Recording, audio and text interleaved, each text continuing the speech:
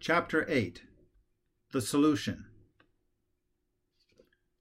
The controversy between Paul and Barnabas and the Judaizers, or the two visions of what the church should be like and look like and act like, heats up in the area of Antioch. It's not solved after Peter leaves, and it continues to be an issue that divides people and causes controversy. And so at some point in the next year, during the year 50, a delegation is sent from Antioch down to Jerusalem. This delegation includes a number of people, but it also includes Paul and Barnabas. When this delegation arrives in Jerusalem, a mass meeting is called, and the different parties and different people all have a lot to say about it, and they talk, and everyone gets their say. And in this debate, Peter argues against the Judaizers.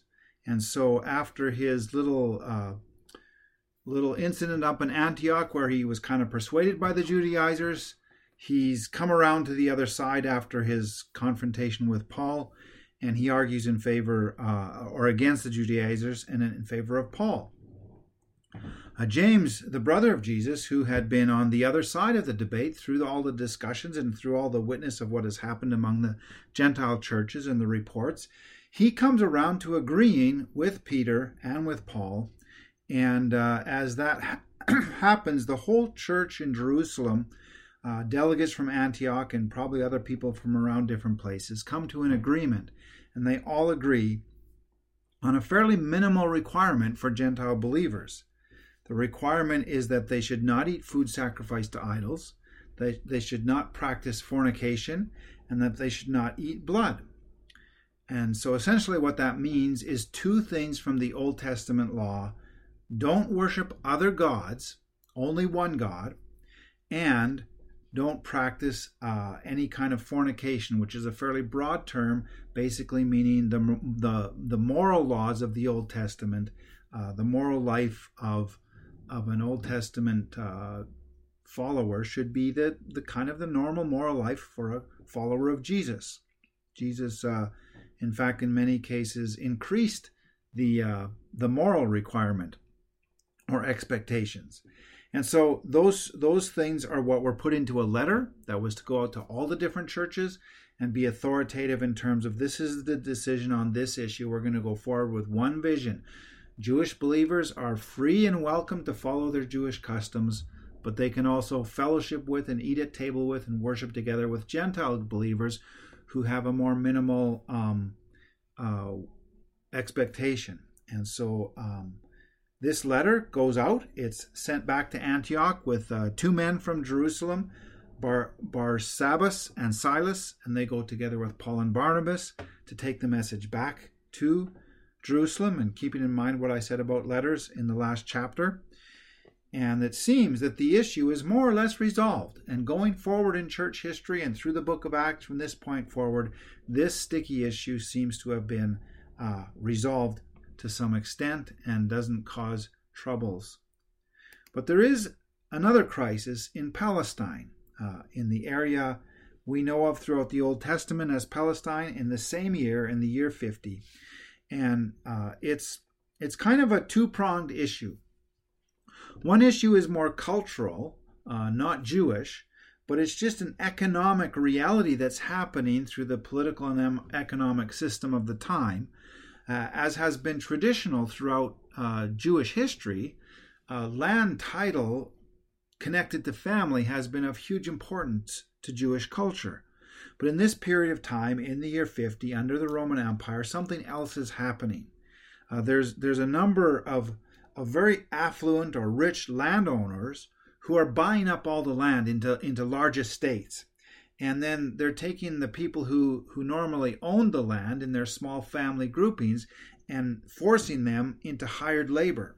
Not slavery exactly, but hired labor, as they take their land through political power and maneuvering and stuff like that. And so that's causing quite a shift in the culture and quite a stress on people.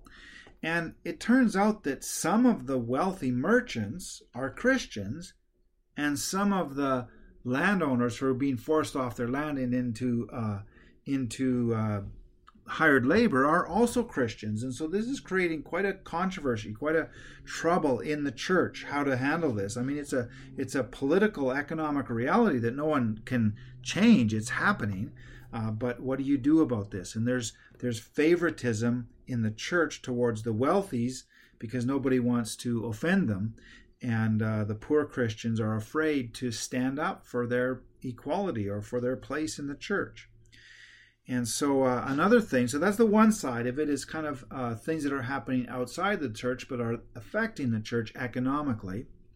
And then another thing that's happening is as this letter has gone out from the Jerusalem Council about the requirements, it's well received in the Gentile regions, but here in Palestine, where the vast majority of Christians are Jewish, it's misinterpreted in some places. And it seems like in many places, the message got out that, well, Paul won, and Paul doesn't force us to keep the law, so now as Christians we can just live loosely. We don't have to have the morals anymore. We don't have to control our speech. We can discriminate against the poor. We can give preferred treatment to the rich. All of these things are just people are using it as an excuse to loosen up their morals and live a different kind of life than they had been instructed to. And so into this situation now, James writes a letter to the Christians, the Jewish Christians in Palestine.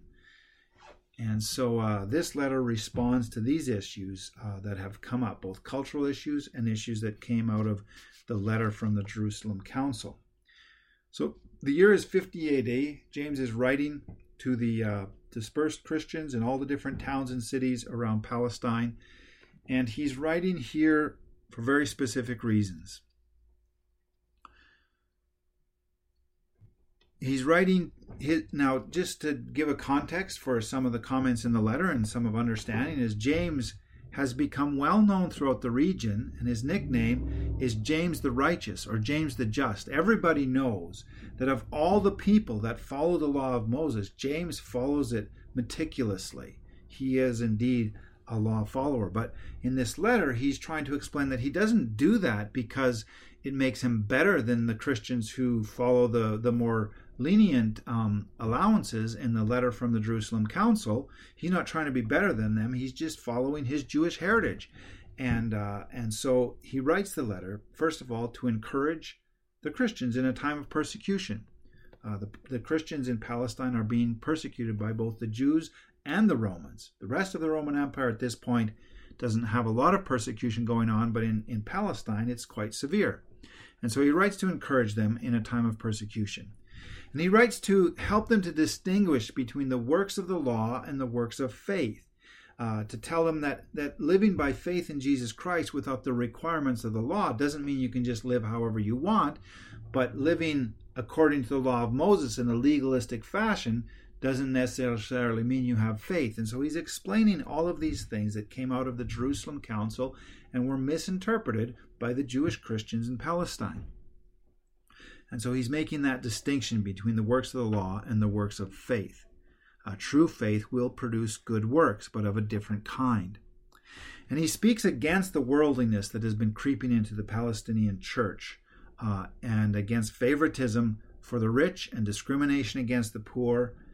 And so it would be a good time now to read the letter of James in the context in which it was written.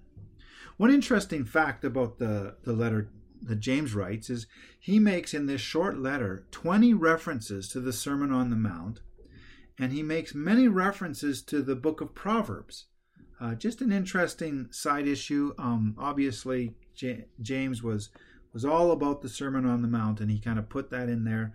And I think it would be a good reference to think, okay, James has in mind the Sermon on the Mount. So it'd be a good time to go back into the Gospels and read the Sermon on the Mount as well, as probably the people who read his letter would have done, because they would have recognized all the references and had that in mind. Well, they wouldn't have read the Gospels because they didn't have them, but they would have had accounts of Jesus' teaching, including the Sermon on the Mount. And so that's why James wrote his letter. That's the context. That's the solution the conclusion of the controversy over two different visions of what the church was going to be like going forward. And that's the year 50 AD.